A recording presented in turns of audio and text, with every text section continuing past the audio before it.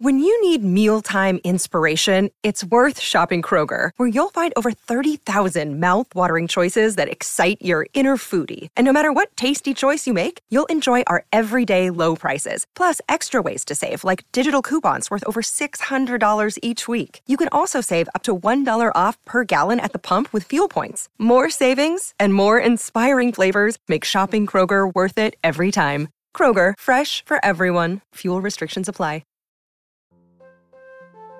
It's the weekend, so relax and listen to some stories the whole family can enjoy.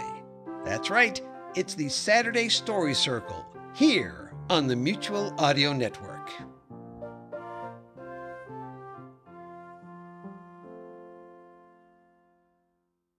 The following audio drama is rated G for general audiences.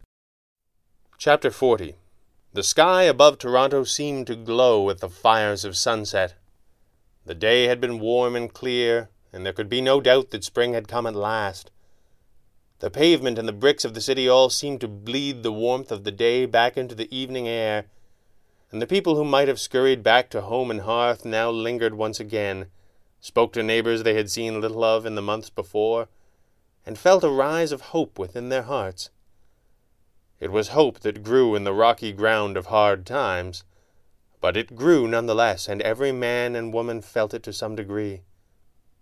Certainly the man who stood calmly beside the edge of a high rooftop felt it.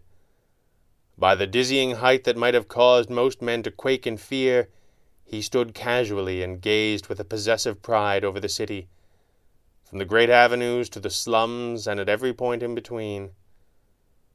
The woman who reclined across the top of a nearby gargoyle felt it too, and she gazed up at him a short distance away. She smiled to herself. You could hardly see the bruises under his domino mask now, and she might be the only person in the world who could tell just by looking that he was still a little stiff. She flexed the fingers on her right arm, almost without thinking. There were still some pins and needles, but they would soon go. He turned his head slightly and watched her watching him. She dared him with her eyes to comment. He declined, and turned back to the embers of the setting sun. She would follow him into hell if he asked, and was almost certain he could tell. He could face any danger if she fought by his side, and he hoped that she knew it in spite of his silence. The final rays of sunlight dipped below the horizon, and night came to the city once again. From somewhere, down the canyons between the buildings, came the growing wail of police sirens. The red panda and the flying squirrel exchanged the briefest of looks, and said nothing at all.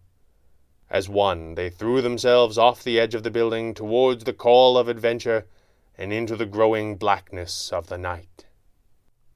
This has been Tales of the Red Panda, the Mind Master, written and narrated by Greg Taylor. Copyright 2012, Greg Taylor. Produced with the assistance of DecoderRingTheater.com. You start with an idea, a what if. Then you populate this idea with characters. Heroic, cowardly, dramatic, humorous, scheming, clueless, as many as you want. Then you stir them briskly in a plot that turns this way and that until a satisfying ending is achieved. You've just written an audio drama. The challenge is, can you write one and finish it before the end of February? That's the challenge of National Audio Drama Script Writing Month, so get busy. For details, go online to sonicsociety.org/NADSRM. That's N for National, A for Audio, D for Drama, S for Script, W-R-I for Writing, and M for Month. Don't ask me why writing is represented with 3 letters. I didn't come up with it. But maybe I could write an audio drama explaining why.